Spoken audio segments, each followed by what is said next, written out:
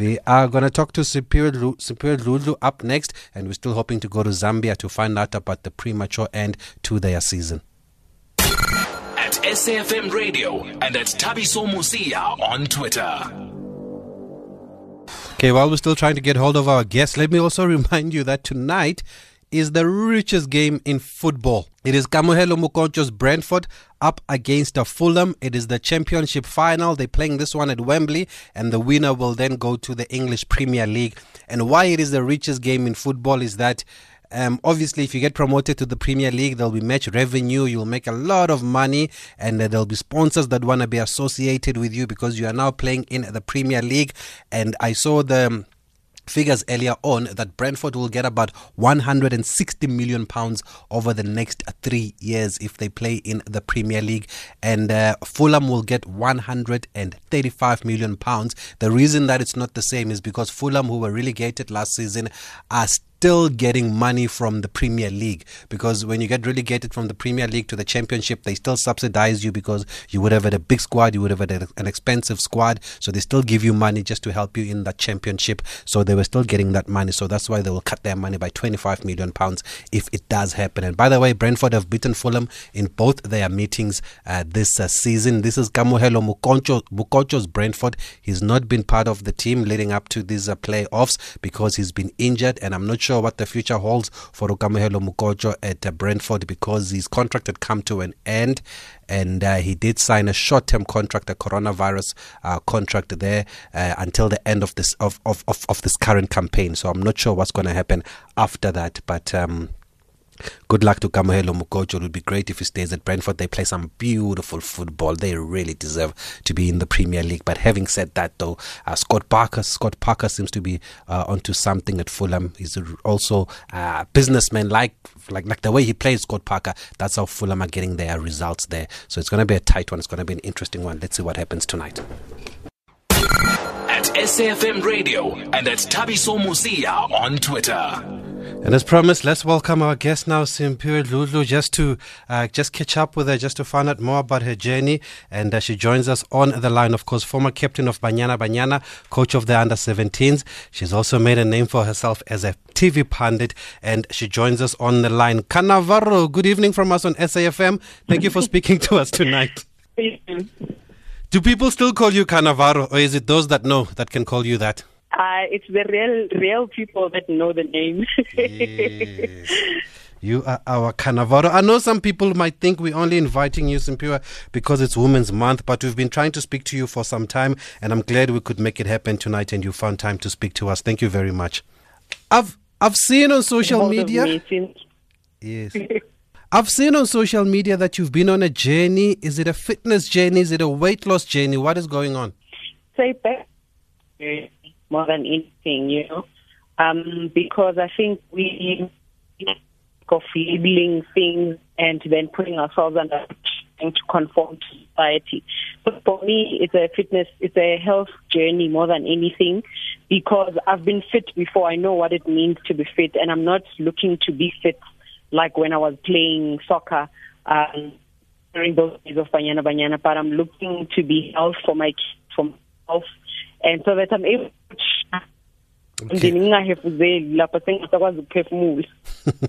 Okay, we're just going to try and get her on a better line. Apologies for that. We are speaking to Siphiwe Dludlu, and our voice notes are not working, so I know people are asking for WhatsApp, but you can't send us the WhatsApp voice notes today. But if you want to call us, you can call us on 0891 104 207, or you can SMS us to 41391 if you want to speak to our guest, Siphiwe Dludlu. And I did mention at the top of the show, we're not only speaking to her because it's Women's Month. We have tried, even before lockdown, we've been trying to speak to Siphiwe Dludlu, but it's just not been happening. And finally, we've been able to speak to her. Ironically, it does happen on Women's Month, so that's why we are speaking to her tonight. So we're going to try and get her on a better line just to find out more about her journey. We've got her back on the line.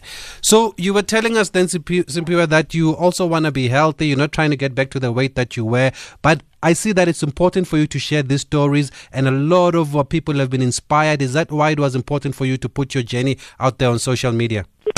Nah. It is not working, folks. We're going to try another line. We do apologize for that. Just stay with us. Let's just take a quick break. Okay, we're still trying to get hold of Simphiwe Dludlu. Well, we do apologize for that.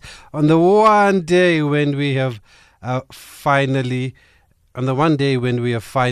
managed to get hold of it, now the line is the one that is letting us down. So I don't know. Maybe it's not supposed to happen. Maybe it's supposed to happen some other time. But we're gonna try. If we don't get her back today, we will get her some other time with Simphiwe Dludlu. Okay, we're going to have to leave it there with Virginia Mabaso because we've managed to get a better connection with Simphiwe Dludlu, and she's back on the line. Sorry about that, Simphiwe, but thanks for taking our call again. Let's hope the line is better and it will hold. Yes, it looks like a load shedding is very humble in the network, but yeah. But we've got you back. Okay now. We just lost you when you were telling us why is it important for you to share these stories of your journey about just being healthy on social media, because it seems a lot of people are inspired by it. Yeah, look, Tabi, so here's the thing. As women especially, we put ourselves under so much pressure trying to conform to what society sees as perfect. We forget we are mothers, we give birth. I mean, it takes 9 months for you to gain weight, give birth to a human being. And we want to lose that weight in 9 days, 9 weeks. Some of us are lucky, some of us are not that lucky. Our genetics are not the same, you know. So it was for me to inspire women out there as well. Also to remind myself, my genetic makeup is not the same as that of other people. Losing weight that easy. And also, I can't compare to when I was playing football, when I was running every day, when I was weighing 60 kilograms, 59 kilograms. It's not that easy. So it was for me to remind women out there, maybe even men also, to say this weight loss or health journey is at your own pace. You know, it's for us to be there for one another and be real about it, because also social media, different platforms, sometimes they're superficial, where they show you that you lose weight in a week. You know, I wanted it to be real, to share really my pain, my true stories, and we are human beings, and yeah, just to inspire more than anything. And we've spoken to a number of players in Piwa who are treating this lockdown as a chance to spend time with the family. Is that the same for you, considering that you are a coach and you're always in camp and away? Definitely. It came as a blessing for me because the amount of time that I've spent with my family and my kids during this lockdown probably amounts to the time I spend with them for the whole year. Can you imagine? Because I'm always away. I mean, I remember with my daughter, after giving birth, I had to go back to work after 2 months. With my son, while I was still on maternity leave as well, after 2 months, I had to go back to work. And I don't really spend quality time with them. So this lockdown really gave me time to bond. I could see first everything. My son started walking, talking, all those things. I saw them firsthand. And those are moments that you'd wish to share with your family, but sometimes because when duty calls, you respond.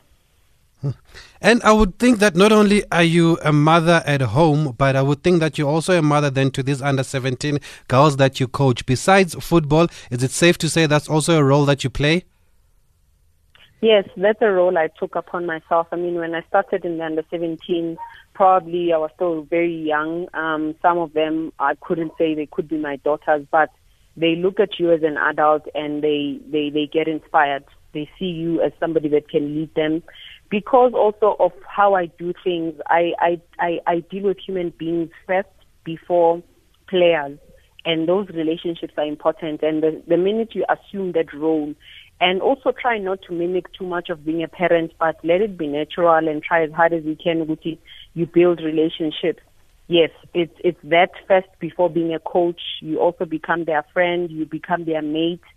Because if you think like them, well, you let them see that you know what they are going through, their emotions, their feelings and all of that, it becomes easy. But more than anything, being a mother to my children has helped me to be able to nurture them, not to be too hard on them, because I can be very hard as well. And sometimes it scares players, especially at that age, where they are looking not to make mistakes, where you want them to make mistakes so that you can help them. So yeah, being a mom at home has helped me to hone the skills and be able to help them and be a mom to those young girls that I coach and I work with during national teams and anywhere that I meet them. And how do you find the balance or make them find the balance between football and education? Because I would think that most of them are still at school. I think one of the tools that help me be able to be realistic with them is that I've gone the same. I've been in school playing football at the same time. My parents didn't want me to play because they thought I wasn't going to focus on school. Being at that, you wake up at 6 a.m. the gym, 8 o'clock you are already getting ready to school. At varsity it was the same thing. So the tales that I tell to them, things that I've faced at first, and it becomes a bit easy because they know exactly what I'm talking about. And also, the other thing is to find out what are their aspirations, what are their dreams, and we nurture, we guide, we help them to see light, we help them to carry on the good things that they're doing, because not all of them are academics, but we try to push them so that they have a basic of education and they aspire to be better beyond football and try to balance the two. Also, the biggest thing that helps us is the support that we give them, because without support, sometimes it's not easy for you to reach your goal, especially at that level, because you are thinking, coach ufuna sijime sidlala ibhola kuphela, into ebalulekile kuye but akasinedi in terms of schoolwork. So it was important for me to make sure that I've got people that are around them that can help them academically as well. And there's always examples for them. Abothembi Kgatlana have been to school. Amanda has been to school. The list is endless. I mean, even current players, if you look at half the team has been to school. Retired players, most of them have been to school. So it's a balance. We show them players that have done it and are doing it also. So it's a matter of just helping them, guiding them, and inspiring them as much as we can, because some of them lose hope. They feel like, I don't need to be a smart in the classroom, but we help them. There's a tutor we bring into camp to make sure that they help them with school, plan their diary in terms of school being in camp. We make time for them as well to show them, which it's also important for them to bring their books to camp. There's study time, there's a tutor in there. When they're writing exams, we help them study. At the World Cup, we made sure we brought a tutor with that was helping them write exams in camp, because it was utterly important for us to make sure that they excel in both ways. Can women footballers make a career out of the game, whether it's in South Africa or overseas? And by career, I mean, can football be your only source of income? I think right now, yes. And it's not working. It's not working. Okay, just apologies for that. It's not working. We're going to try and get her back on a better line. But we do have a caller.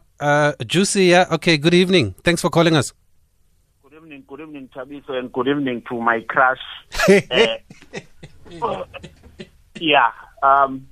Thabiso, I thought Jessica Mutawung was your crush. That's what you said on the show the other time. Okay, Miso. Thabiso, please, I have many crushes, and that is one of them. Okay. Thabiso, firstly, thank you for bringing her to on the show. We love to listen or watch her when she's doing her thing on TV, and I must say she's one of the best. You know, she came in a short space of time, and she surpassed many people that have been there doing this thing. She's one of the best. Two questions. One, does she wish to coach Banyana Banyana? Obviously, as time goes on. And secondly, can she take this coaching thing a step further, where let's say she's given a chance to coach Kaizer Chiefs MTC or Kaizer Chiefs under-19? I'm talking about men now. Can she take that step? Okay, great stuff, Juicy. Yeah, Simpiwa, I don't know how much you've heard, but the first thing he said was that you are his crush. So I thought I should get the message across. He says, how far do you want to go with your coaching? Do you wish to coach Banyana? Look, I believe my path has been created by God, and every step that I've been taking, it's a path that He has put for me, you know. And if one day I happen to be in that space, I hope to excel, but I'm not rushing for that, because there's still a lot for me to learn, even from Coach Dave, from the previous coaches that have been there before, and where the game is moving also. It's incredible to see what women are doing in leadership positions. One day, when God puts me there, when I'm ready, I think, it's a one-day thing. Right now, I'm just focusing on what's in front of me and what's visible and what I can touch and what I think I can do to excel. Because here's the thing, I'm going to jump and go to a larger tree where else you're still unable to take care of the leaves that are close to you. So I'm still nurturing this tree and brushing the leaves that I'm looking at and making sure that is clean before I could look at bigger things that are above me. But for now, okay. Definitely. Okay. I wanted to ask about the second question, but I think the line is failing us, folks. I think let's cut our losses here. Let's invite Simphiwe Dludlu back next week. Let's have a proper conversation with her. If we can't get her back on the line, if we can just ask her this one question about whether she'd be open to coaching a boys' team. That was the question from Juicy. Do we have her back? Is she coming back? Okay. I think we can't get her back on the line there, Simphiwe. So I think it's only fair that we bring her back next week. She has so much to say. You can hear that she really wants to talk, and there's so much we want to get out of her, but we won't do justice with this line. So we'll try and find a better connection next time.